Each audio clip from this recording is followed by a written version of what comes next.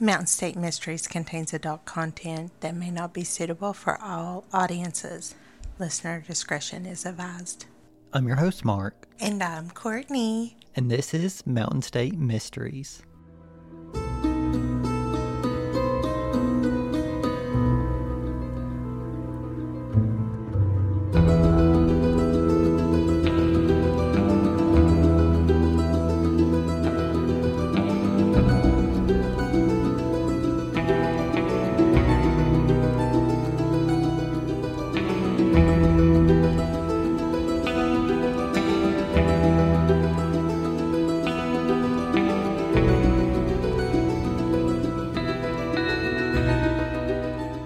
The case we have for you today has been our most requested case since the beginning of Mountain State Mysteries. It's the case of Angela Cherice Gwinn Stevens, a case that Courtney and I have grown up hearing about, a case that took place just miles away from us, a case that, just like everyone else, we wish we had the answers to.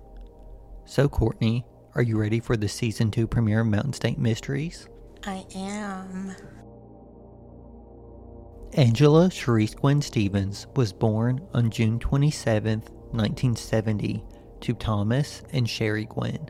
To her family and friends, she went by Cherice, so from here, we are going to call her Cherice. Her family described her as a beautiful baby who grew up to be a pretty young woman, with blonde hair and blue eyes, at 5 foot 3 inches tall, and 110 pounds. She was small for her size, but solidly built. Cherice attended Mount Hope High School. She enjoyed playing the piano and participating in school sports, where she was head majorette. Thomas Gwinn Sr. said that his daughter had no history of medical problems, emotional or physical. Cherice's friends believed the Gwinns were very good to their daughter and said they gave her everything she wanted. Family members said they spoiled her. As she grew older, she became more self-centered and developed a taste for nicer clothes, new cars, gold jewelry, and trips to Myrtle Beach, South Carolina. Cherice was popular in school and voted best dressed by classmates her senior year at Mount Hope High. Her friends described her as an independent, outgoing, and persistent person. They said she was good-hearted but had a bad temper. In June of 1988, she graduated from Mount Hope High School. She went to Durham, North Carolina, and got a job at a chiropractor's office. Sherry Gwinn says she returned home 4 or 5 months later and started working for an Oak Hill chiropractor. In 1989, Cherice enlisted in the U.S. Navy, but aggravated an old injury and was discharged. Not too long after her return home, she started to work at Spartan Sportswear at Crossroads Mall as an assistant for co-owner Jim Tanner. Cherice worked in the business office. She was smart and quick to learn. When the store adapted to a new computer system, Tanner said that she helped set up the automated inventory. While working at Spartan's, Cherice met her future husband, Norman Stevens, during Halloween in 1991. He came into the store to make a delivery, saw her dressed as Dolly Parton, and asked her out and continued to see her after that. Friends of Cherice said that once she and Norman were married, on May 2, 1992, they rarely heard from her. The couple studied karate and enjoyed riding jet skis at Smith Mountain Lake in Virginia. They also enjoyed traveling to Charlotte, North Carolina on the weekends and would travel to Daytona Beach in Florida for vacation. They would end up moving into a house on Norman's family's 98-acre farm. They would also attend Breckenridge Missionary Baptist Church in Bolt. At work, Tanner observed some tension between Cherice and another employee. He said he tried to get them to work it out, but failed. Cherice ended up leaving in December of 1992 to attend the College of West Virginia, which for those of you that live in Beckley, that's now West Virginia Tech. By August 30th, Cherice started to drop classes. The last one was dropped on September 29th, 1993, just 2 days before she disappeared. Her reasoning for dropping classes was that they just didn't fit into her schedule. Later that day, a family member saw her for the last time. They said she acted like nothing was wrong. On October 1st, Cherice drove Norman to work in the couple's 93 Dodge Daytona. She dropped Norman off at UPS on Industrial Drive in Beckley. Sometime after she dropped Norman off, she picked up her friend Paula Hager for lunch. During lunch, Cherice asked Paula if she could move in with her, and she said yes. After lunch, we aren't sure what Cherice did. Maybe she ran some errands, maybe she went home to pack up some of her things.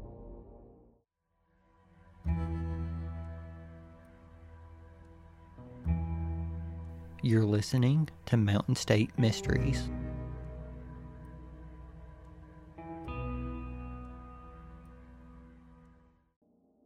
In early October, Norman informed her family that Cherice left him. He said that she had taken him to work and she didn't come back to get him. Sherry Gwinn said, and I quote, "He had to get another ride home. He told me that she was gone and he didn't know where she was at." The family ended up doing some investigating of their own, but turned up nothing. As time went on, her family started to grow concerned and needed answers. Finally, family members filed a missing persons report with the Raleigh County Sheriff's Department. When officers came to question him, Norman told them Cherice failed to pick him up after work. He said that a coworker drove him home, but never provided the name of who it was. He said that Cherice called him later and said that she was in an undisclosed out-of-state location and that she was never coming back. During this time, two leads turned out to be dead ends. One was a possible sighting at Aubrey Lane, USA in Nashville, Tennessee, and the other involved a woman with a similar name in Virginia. Cherice's name and description were entered into a database at the International Crime Information Center in Washington to assist the search. Frustrated with the way the case was being handled, the Gwinn family asked for the state police to take over.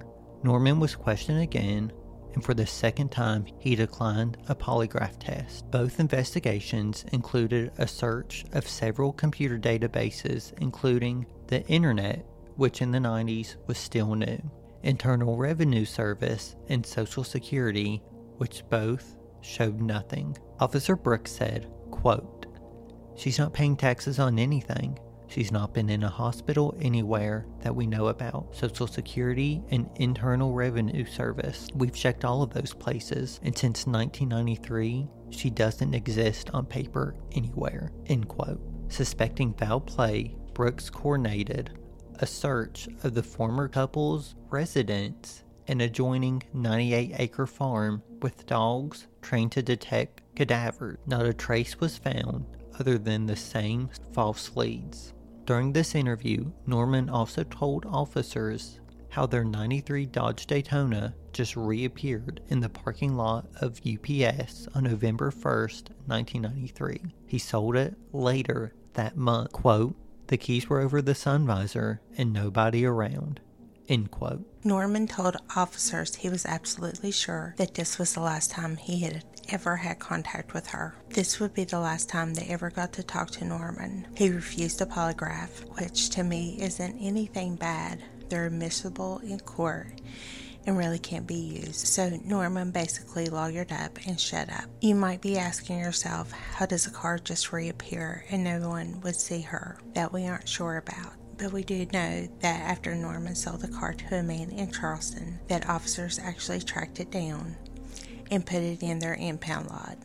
We can also confirm that it is in their impound lot and that it was searched. The inside's completely torn apart and the passenger mirror is broke. You might be asking yourself, how do we know it's the car?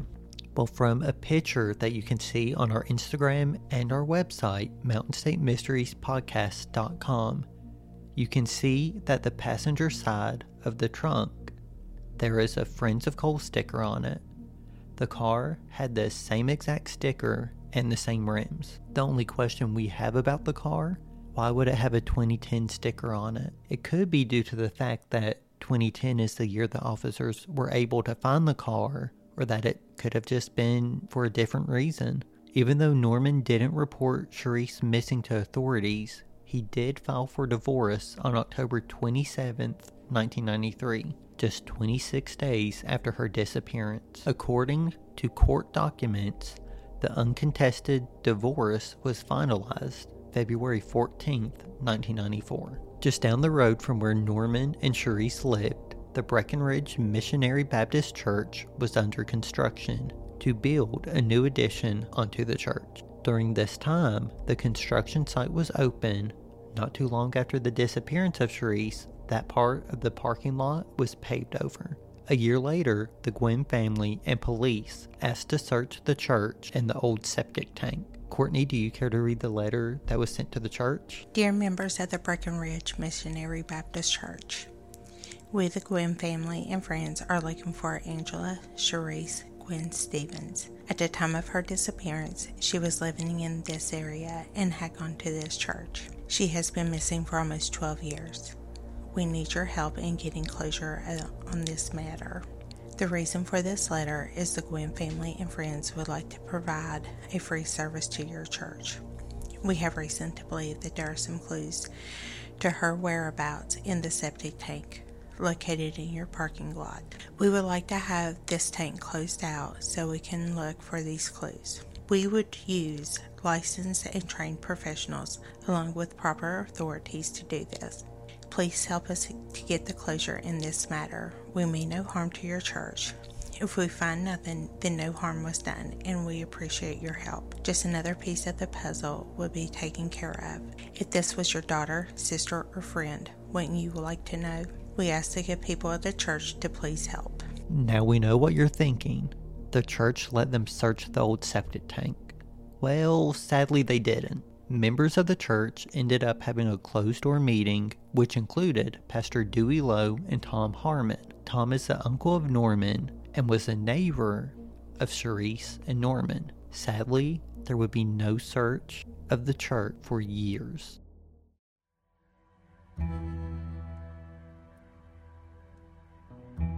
You're listening to Mountain State Mysteries.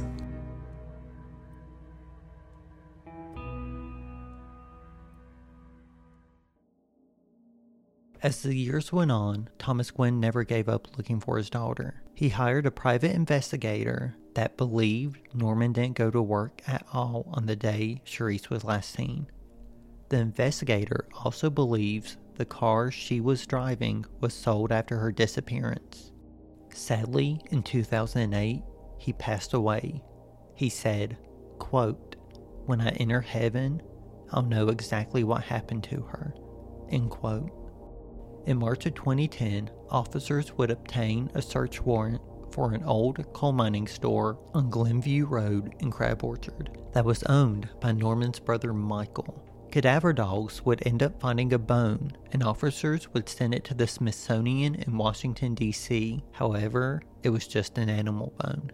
The search was done on a Monday, and by Wednesday, police had the building demolished, deeming it unsafe. Which I remember seeing the building when I was a kid, and it was a sketchy looking building. In May of 2014, Raleigh County Commissioners addressed a variety of issues Tuesday morning, including the end of a sad chapter of the area's history. From the meeting notes, an online petition for presumption of death of Angela Cherice Gwinn Stevens was presented. A motion was made by Commissioner Ebling to approve the petition for the presumption of death, Angela Cherice Gwinn Stevens. Second by Commissioner Reed, and motion carried. Dave Tolliver, Commission President, said Tuesday that the state police have exhausted all leads in their search for Stevens. Finally, in 2017, a search of property at the Breckenridge Missionary Baptist Church was finally conducted. In an article by Jessica Farish for the Register Herald, Thomas Gwinn Jr. said, quote, "We would like to thank the Breckenridge Missionary Baptist Church for letting this go forward. Just another potential place illuminated. This was not our first search and will not be our last. This is the end of a chapter and the beginning of another," end quote. Under the agreement, Gwinn said church members allowed the family to access the old septic tank located underneath the church parking lot. Gwinn said, quote, "I don't believe she ran off. I believe somebody killed her," end quote. Gwinn said that during a 1997 search of the Stevens farm by cadaver dogs, the dogs hit on a spot but no remains were discovered. It just kind of brought up the suspicions that Cherice's killer could have maybe put her in that septic tank at the church, because at the time it was under construction, he said. Prior to the Monday search, they may have moved her there. He has said that he is dedicated to finding his sister despite the fruitless church property search.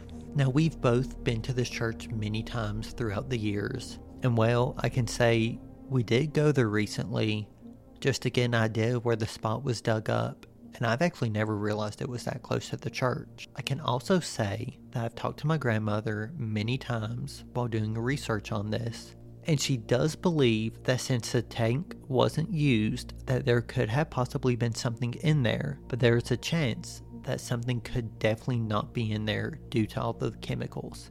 She said basically sewage and all that will eat anything up just like acid. As of 2014, Cherice's case has been a homicide case. There's a few things popping up here and there with her case.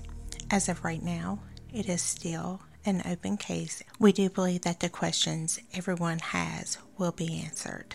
The Gwinn family is offering a $1,000 cash reward up to $5,000 for any information helping solve the murder of Cherice. The Gwinn family also has a P.O. box set up for any information to be sent to them. P.O. Box 131, Glen Jean, West Virginia 25846. Or you can contact Crime Stoppers of West Virginia at 304-255-7867. You can also email us at mountainstatemysteries304@gmail.com.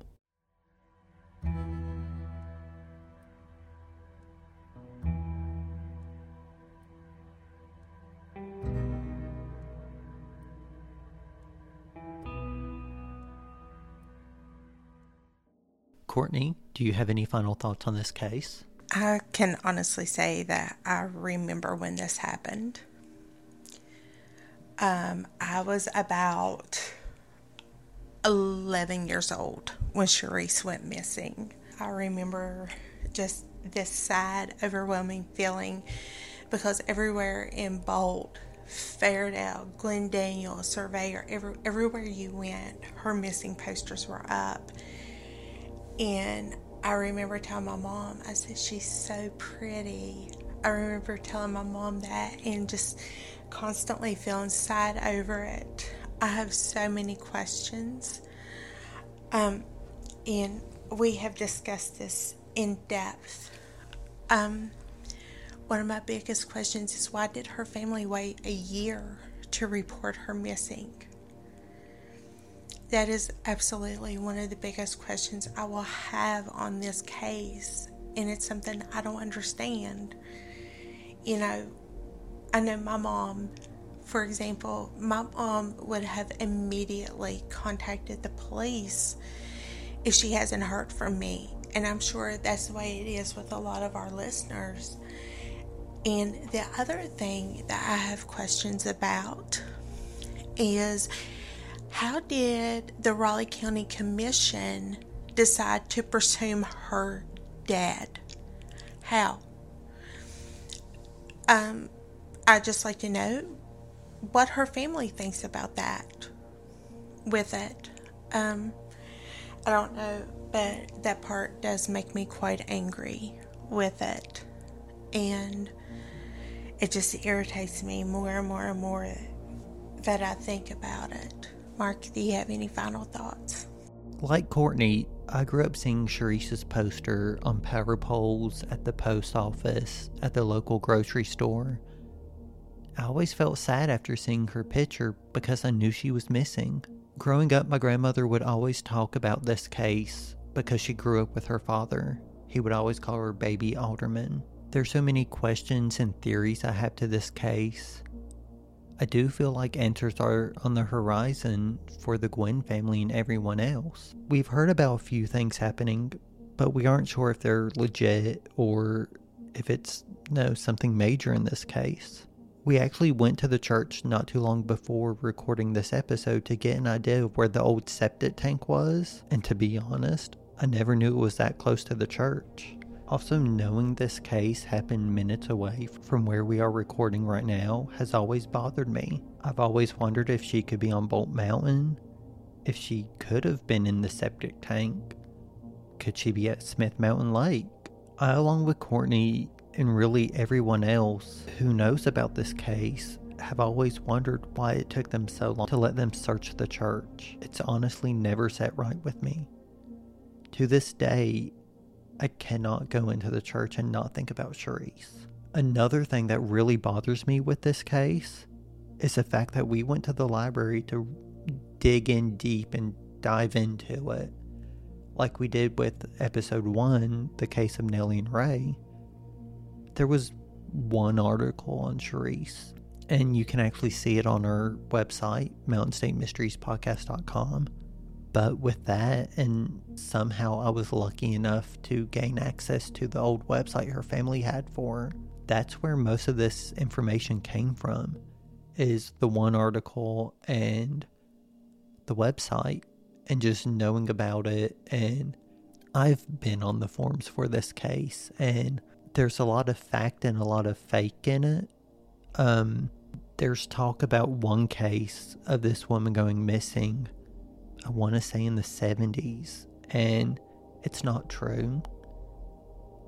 There's no graveyard at Breckenridge Church, and we literally have confirmation from someone that Courtney knows. There's no graveyard even connected with that church, and that's something that bothers me, just how there's, a real case and a fake case going around online that they try to tie in with this church. And Cherice says yes, the other one no. Like, to me, it isn't a thing whatsoever. Another thing is, I do believe someone in Bolt knows what happened to Angela Cherice Gwinn Stevens.